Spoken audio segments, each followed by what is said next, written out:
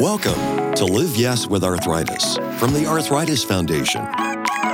You may have arthritis, but it doesn't have you. Here, you'll learn things that can help you improve your life and turn no into yes.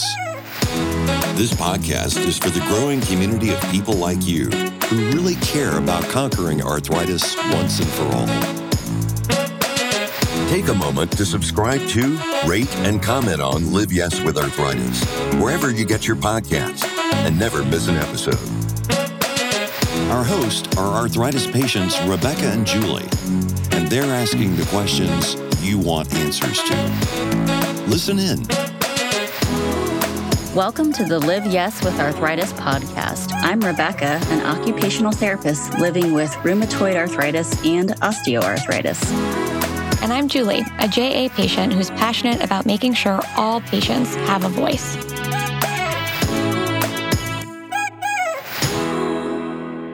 Thanks for joining us on this episode of the Live Yes with Arthritis podcast. Today, we are going to be talking about arthritis and some of the related conditions that can occur when you have arthritis, whether it's because of the arthritis or related to it. We're going to kind of break that down and talk about it a little bit more today, Julie. That's right. And we've got an amazing guest to help guide our conversation. Dr. Amanda Nelson is a board-certified internist and rheumatologist, an associate professor with the Division of Rheumatology, Allergy, and Immunology at UNC School of Medicine. She's also a member of the UNC Thurston Arthritis Research Center. Her clinical specialty areas include rheumatoid arthritis, spondyloarthropathies, osteoarthritis, and polymyalgia rheumatica. Dr. Nelson's research interest is in osteoarthritis, and she herself is the co-director of the Johnston County Osteoarthritis Project and the medical director for the Osteoarthritis Action Alliance. So we've got a perfect guest to help take us through arthritis and the related conditions that you might live with in addition to some of your chronic pain and arthritis symptoms. Dr. Nelson, welcome to the podcast. Thank you. Happy to be here. Well, we're so excited to kind of talk about this important topic with you and really get an overview of arthritis, inflammation in the body. Can you first describe some of the differences between osteoarthritis and maybe some of the more inflammatory types of arthritis?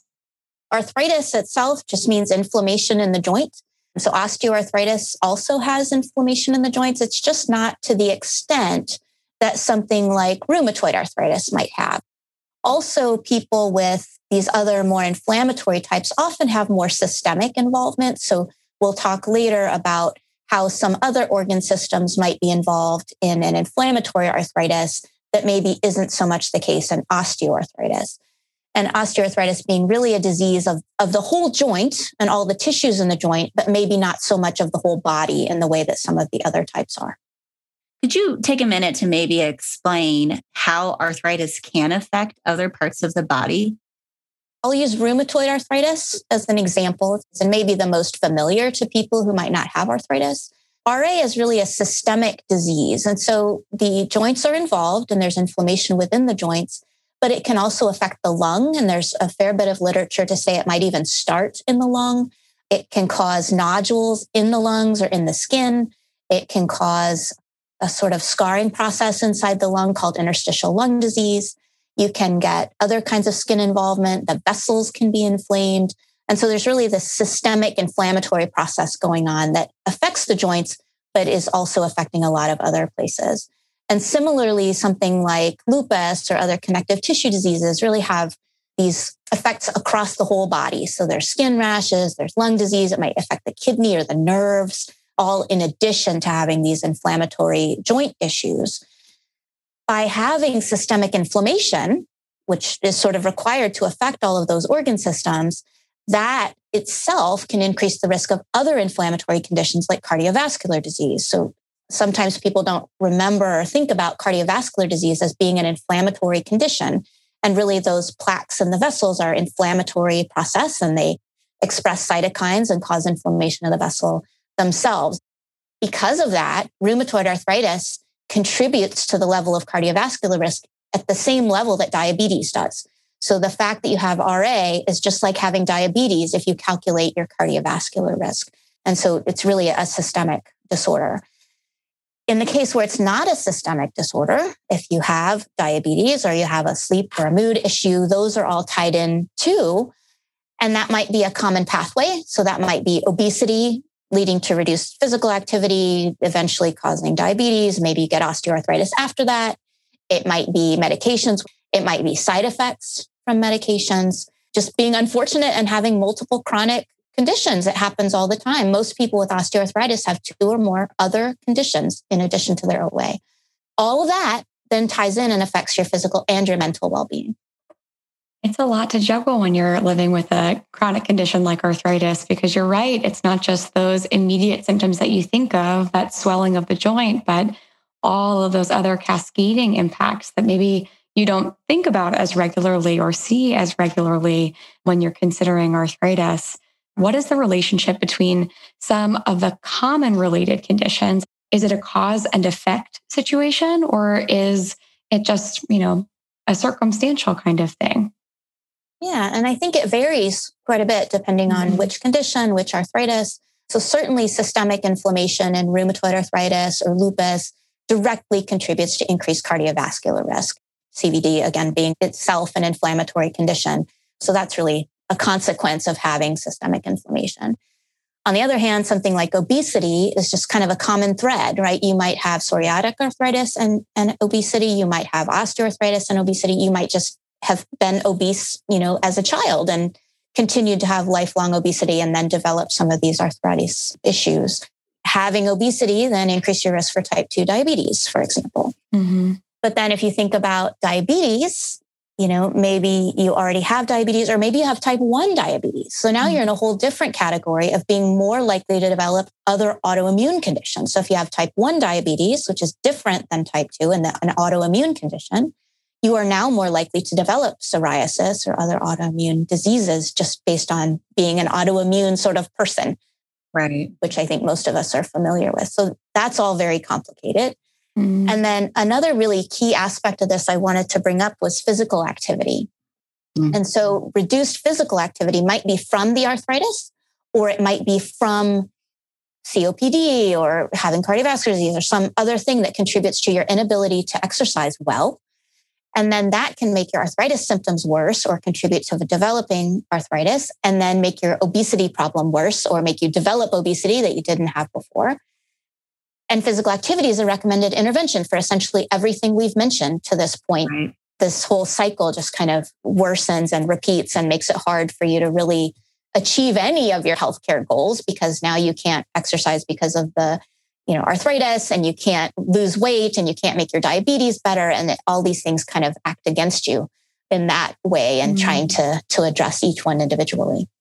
Yeah. It's like it's a domino effect, but I don't even know if that's the right analogy, because it's almost a puzzle piece, right? So you start with one piece of the puzzle, and then easily you could add in more. Because other things can easily just happen. It's that increased level of inflammation in your body in general. Mm-hmm. And then, like you said, the pain limits people from being able to do the things to manage any of these types of chronic conditions. And if you have lung issues and you're having difficulty walking, let's say walking is your thing, and then you're not getting that physical activity because of the lung issues. So then it's not helping your arthritis. It's exhausting. I think I'm tired of just talking about this whole circle of all of the chronic conditions that can happen is really tough. And not only is it tough to hear, but it's tough to manage if you're living it. The other question that arises a lot of times, I think, Dr. Nelson, that people have is, okay, is this from my medication? Is my medication causing this?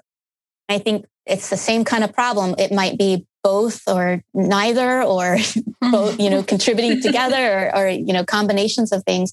But absolutely, some of the medications we use can make some of these other issues either develop or worsen. We know that, and we counsel patients about that very carefully. So, for example, steroids are an easy one to go to. So steroids can contribute to high blood sugar, high blood pressure, changes in mood. It can contribute to loss of bone density or osteoporosis, and they can contribute to cataract. So all of those things can be a consequence of using a steroid medication. Maybe you had to use that to reduce some of the other really major potential issues related to your underlying condition. But recognizing that and counseling about that, using things at the lowest dose for the least amount of time that they're absolutely necessary is all really important. And of course, monitoring for some things. NSAIDs, so ibuprofen, Aleve, naproxen, contribute to GI bleeds, ulcers in the gut. They can contribute to kidney problems or can be worsened by kidney problems. And those are a common thing that people go to over the counter. Right. Things that you take over the counter can contribute to these kinds of issues as well. Another big one in that category is liver toxicity, right? So people might take methotrexate for their RA or their lupus or various things, and that can contribute to liver toxicity. But if you also then take 4 or 5 grams of Tylenol, which is more than the recommended dose, and you also take ibuprofen, then, an herbal or some other supplement that maybe has some liver toxicity that you're not aware of, those combinations can really contribute to problems related to medications. So the thing I would say about all of that is that it's really important to communicate with your doctor. Hopefully they asked, maybe they didn't, maybe the nurse did.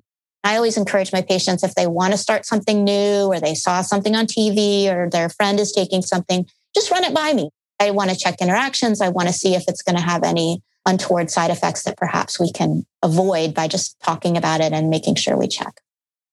Actually being honest and transparent about those things helps us all make better treatment decisions and maybe get on the most appropriate treatment for each of us.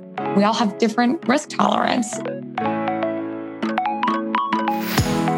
The Arthritis Foundation is always looking for new ways to inform you about the things you want to know more about. Check out our webinars in real time or on demand. Visit arthritis.org/webinars to learn more. Dr. Nelson, can you tell us a little bit about the patients that you see and maybe their perception of risk and absolute risk versus relative risk as it comes to not only their comorbidities, but also maybe some treatment decisions that they make? I think everybody is very individual in how they perceive risk, and everybody has a different way of coming at this. So it might be that one patient is just their only concern is about joint damage, and whatever they can do to prevent joint damage over time, they're willing to accept that risk. And another patient might be willing to accept a great deal of deformity. Maybe, if the pain is controlled, the deformity progresses, as long as they're not going to be at increased risk of malignancy. And a lot of this is really informed by our outside experiences. I've had patients who had a relative die of a rare infection, and they're very concerned about infection, even though the sort of absolute likelihood of them getting that infection is incredibly low, because it was incredibly low for the relative. That's their concern, is that they're going to get this bad thing that happened to someone they know. And an example that I use is about Sjogren's. It is really important to think about the framework of the risk. And so a lot of the risks we talk about are dramatically increased for our patients, but are very rare in the grand scheme of things.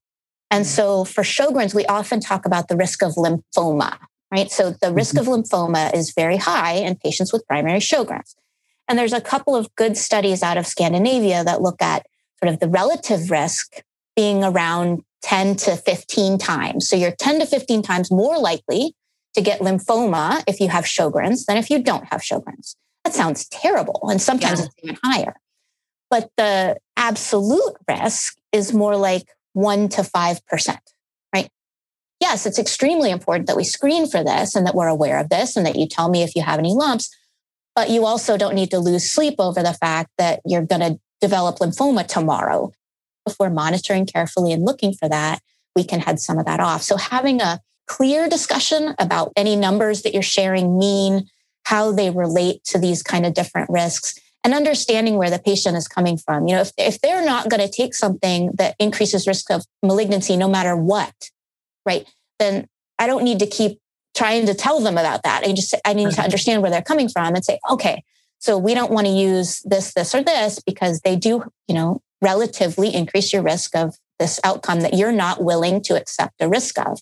And if I understand that and the patient understands that, then we can kind of move forward with maybe something different. Having kind of an educated discussion and making sure that you're communicating clearly. And risk is a tricky one for sure. Yeah, I know a lot of patients who either are on for an inflammatory type of arthritis that have true fears of developing some of those long list of things and the side effects that could happen. That can be a hard one for anybody to swallow, that I'm going to take a medication that could potentially cause further risk, right? I think what you're saying is, that communication and sharing that fear with your doctor is so important, because that can guide your treatment planning, right? Yeah. And I make sure that people know it's not only the medicine, right? So having RA, having Sjogren's increases your risk for malignancy, whether I treat it or not. Right. And so that's part of the risk conversation too. Like, what's my risk just because I unfortunately have developed this condition? Is treating that really going to increase the risk? And what's that level of risk? And how can we sort of come to an agreement about being comfortable about that? Dr. Nelson, what about some of the common conditions that are associated with each arthritis category or type? Like for osteoarthritis, are you at a greater risk of certain additional conditions than maybe rheumatoid arthritis? Do you have to look out for different types of things? Most patients with osteoarthritis have 2 or more chronic conditions. Those typically are things like cardiovascular disease or diabetes, obesity, related things to that. But a fairly large proportion, 25, 30%, have more than 5, right? Wow. So then you're talking about COPD and, reflux and lots of other conditions that can come along with that. Obesity is a fairly common one across most of the conditions that we're thinking about here. Particularly OA and psoriatic arthritis patients have a particular issue with obesity and being at higher risk for developing obesity. Cardiovascular disease is pretty across the board, and most of our conditions are associated with higher risk of cardiovascular disease. For the inflammatory conditions, there's a few kind of specific ones. So heart failure with rheumatoid arthritis, in addition to sort of cardiovascular disease, heart attack kind of stuff, actually heart failure, interstitial lung disease, which we briefly mentioned, that kind of scarring process inside the lung. Infection is more common. Again, the systemic inflammation and the immune system not quite acting right just from the underlying condition. And we may magnify that then with our treatments. Malignancy, as we mentioned, and osteoporosis, typically from the steroids. And then psoriatic arthritis is a little bit different. So the cardiovascular disease maybe is a little bit more, obesity certainly more. They tend to be at higher risk for metabolic syndrome, which is sort of this combination of diabetes and obesity and high blood cholesterol, which then, of course, increases the risk of cardiovascular disease even more. Fatty liver in association with that. And then the spondyloarthropathies, psoriatic being one of those, can cause some weird stuff that people sometimes don't think about. So they're associated with a greater risk of inflammatory bowel disease, so actually developing like a Crohn's-like illness or ulcerative colitis. And uveitis, which is an inflammation of the eye. So when I see a patient with one of these conditions, I always warn them, if you get a red eye and you have to go to the doctor and they say your eye is inflamed, I need to know that. Because if I don't tell them that, they would never tell me, right? They think they had pink eye or it was some unrelated thing. So just kind of being aware. Valvular disease and ankylosing spondylitis is another one, right? So you can actually have disease of the valves inside the heart that can cause problems. Diabetes, obviously, people think of with neuropathy, but Sjogren's and even RA in a severe situation can lead to some neuropathy. The fact that so many different things can be involved in an arthritis patient and sort of, once that diagnosis is made, going through some of these things to kind of look out for and be aware of. I've had my RA for almost 20 years, right? And picked up a few other diagnoses along the way and conditions. And a lot of times when something has happened, it was a surprise to me. I have dry eye and didn't know that could be common with people with RA. A couple years ago, I was having chest pain and having a difficulty breathing and ended up at the ER because my blood pressure was also high and found out I had pleurisy, which is another thing that can be common. I feel like I know everything about my disease. And then something comes up and I'm like, oh, well, I didn't know that was a thing too. Oh, just add that to the list of complications because I already have an autoimmune disease. And with RA, I'm prone to it. But I also have osteoarthritis and I have degenerative disc disease. So I know that a lot of people who have one form of arthritis often will have another type of arthritis. Is that common that you see, and how common is it? Yeah, it's very common. Rheumatoid arthritis or gout, for example, can cause inflammatory damage to a joint. Then the inflammation maybe is treated, right? So maybe you get on a really effective therapy, all the inflammation gets taken out, but that joint is not normal anymore. And so that's typically what we think of as secondary osteoarthritis. So that joint starts to try and heal. It develops bone spurs. The joint gets narrowed. The cartilage is already damaged from the prior process. And now it looks pretty typical for OA, right? For osteoarthritis. The other thing that happens a lot is concomitant centralized pain or fibromyalgia. So, I tell my patients, you've lived with pain in this knee or your hands or whatever it is for 5, 10, 15, 20 years. And over time, our bodies start to sort of think, oh gosh, everything hurts. And it's really this centralizing process that started maybe in a joint or a set of joints, but now is really that the whole body hurts and everything hurts. And your nervous system is just hypersensitized to feeling pain and feeling like things are painful stimuli when maybe they weren't. So that's another really common one. So then you end up with rheumatoid arthritis, maybe a couple knees with OA or an ankle. And then you've got, centralized pain and fibromyalgia on top of that. And that's, I would say, almost the norm rather than the exception. Check out the Arthritis Foundation's new app called Vim to help people with arthritis gain power over their pain. The app features expert educational content, a goal and activity tracker, and opportunities to connect with others. It'll help you set attainable goals and achieve small wins that add up to big victories. Download the app at arthritis.org/Vim, spelled VIM. We just released a new report. It's called the How It Hurts Report, where we analyze a lot of the patient-reported outcomes from our 40,000 plus responses in this study over the last couple of years. And what we know from that data analysis is that folks who have multiple forms of arthritis tend to have worse health outcomes than the general population as it comes to managing their pain, managing their condition, managing their disease. And it's our job as the Arthritis Foundation to help them do better. So Dr. Nelson, as you consider your patients who have multiple chronic conditions, like what Rebecca was saying, what are some steps that they can take to prevent additional conditions from becoming a part of their kind of battery of care that they need to manage and consider? So I think one way to look at it is that the management of all these different things actually overlaps pretty substantially. So physical activity, whether that's walking or swimming or whatever someone likes to do, is probably the most important sort of self-guided sort of thing you can do for yourself to try and prevent some of these other things from happening and to manage them.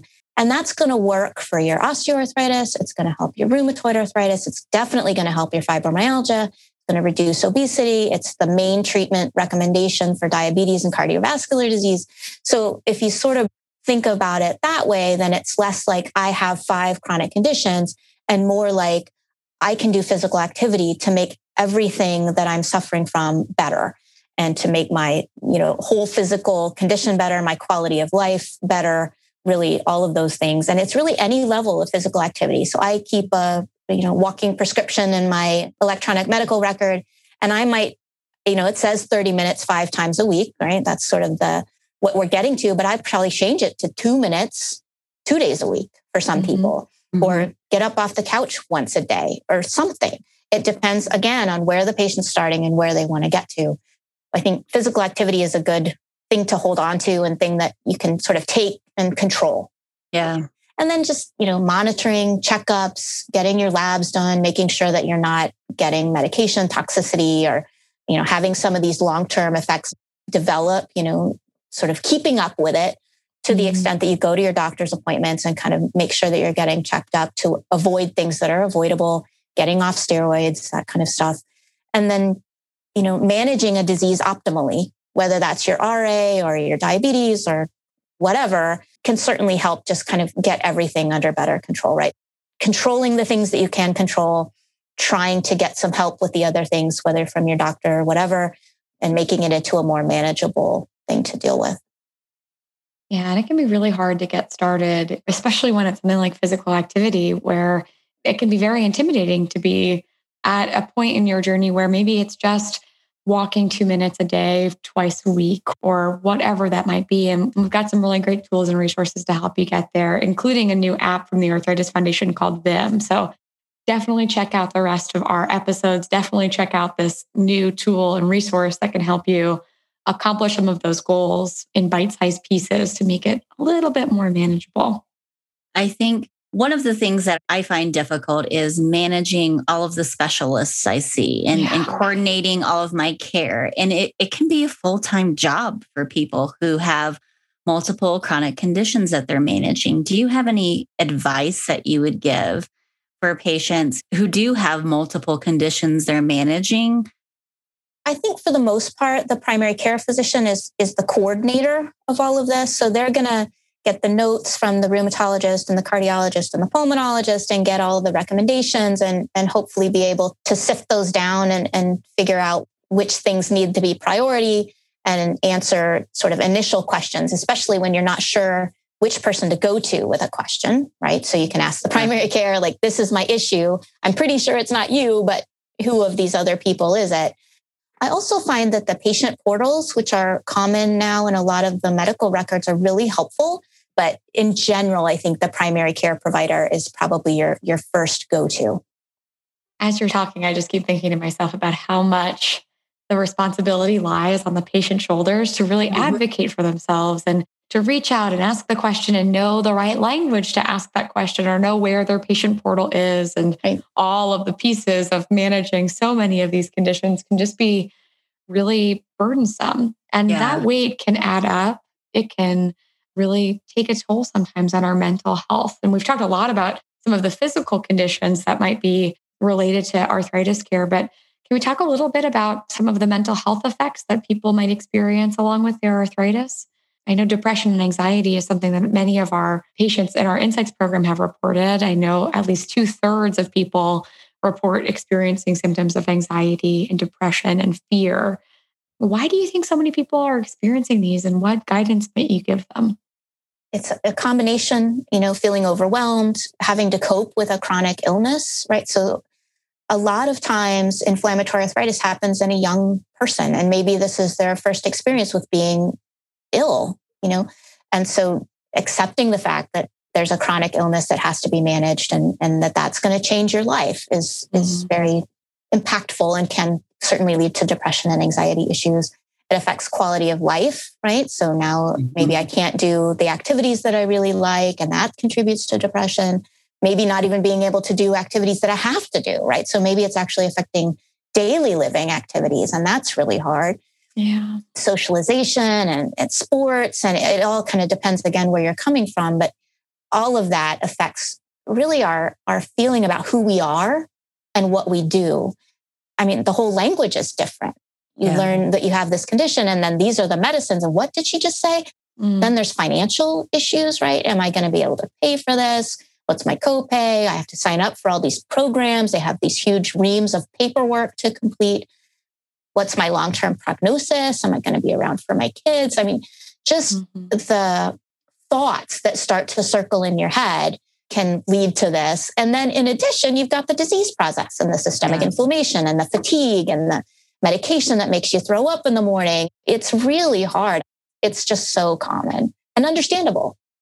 I think there's some stigma to it. I think it's hard to admit sometimes when you're having some of those additional anxieties or depression feelings, because the national conversation we have around mental health can be really stigmatized. But I love one of our Patient Leadership Council members. He always reminds us, if you are not also treating your symptoms of depression, if you are not dealing with those as well, you're not fully dealing with your arthritis. So when you're talking to your patients who are experiencing some symptoms of anxiety or depression, what kinds of things do you look out for in them that maybe we can start looking out for in ourselves? Noticing that maybe their affect is kind of flat, which means that they're, not smiling or frowning or inflecting their voice, and We look for what we call psychomotor slowing, which just kind of means they're doing everything sort of slow and monotone, and they're not really engaging in the conversation. Those are some things. If this happens, you need to talk to someone. You can talk to me. You can talk to your spouse, your friend, your neighbor who has RA, somebody that you're comfortable with, that's a safe space that you can start to bring this up. I mean, it's just so common. It's even worse with COVID, right? Yeah. Everyone's depressed and anxious. I would absolutely agree that if you're not addressing that piece of it, that you're sort of missing out on a chance to try and get some of these symptoms addressed and get to a better state. Yeah. I feel like that should always be on your list of questions for your doctor. Is there any coping strategies that you have for people to help manage their mental health with arthritis? Because it is a huge part. It is not just physical. It does have mental health effects. So how can we better manage that?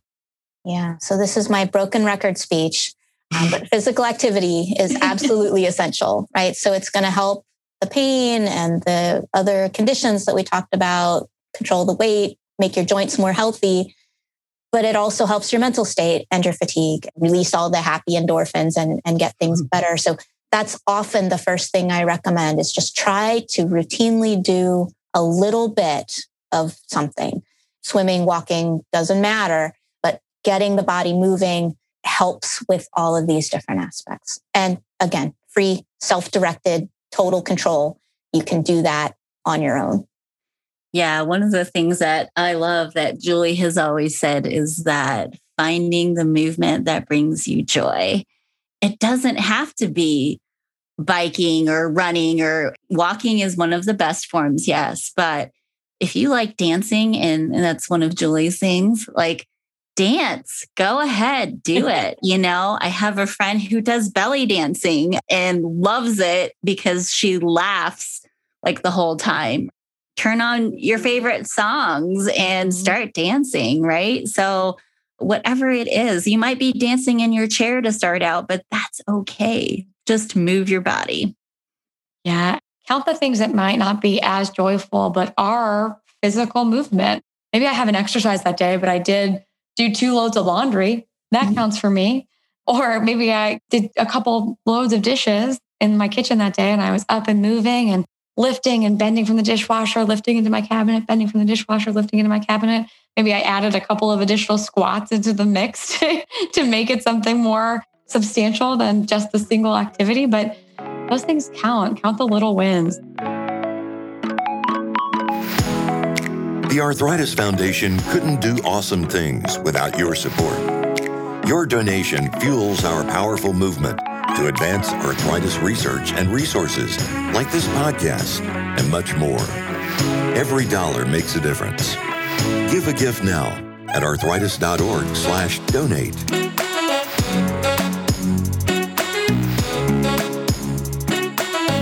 Now, Dr. Nelson, if you could close us out for our conversation today with your top 3 takeaways from today's discussion about arthritis and related conditions, what would those 3 things be?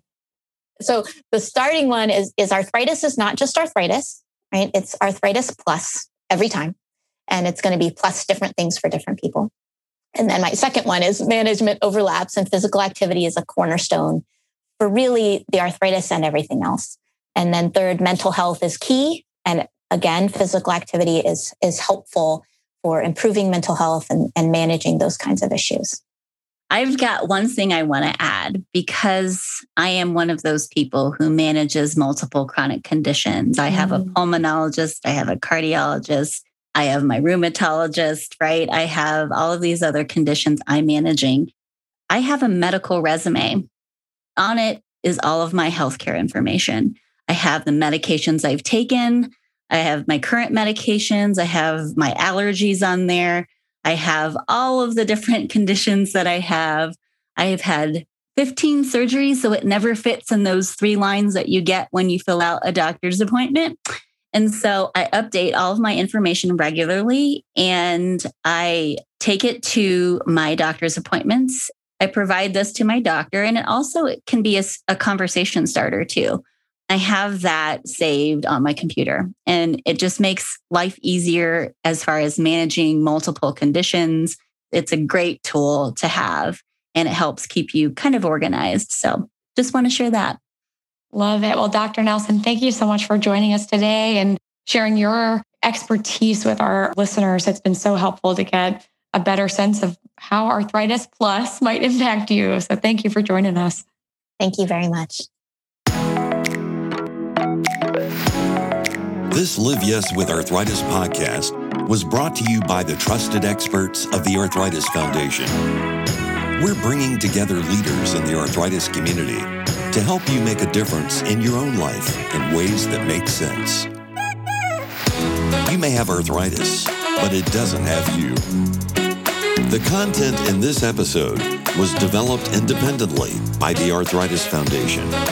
To download our new Vim pain management app, visit arthritis.org/Vim, spelled VIM. For podcast episodes and show notes, go to arthritis.org/LiveYesPodcast and stay in touch.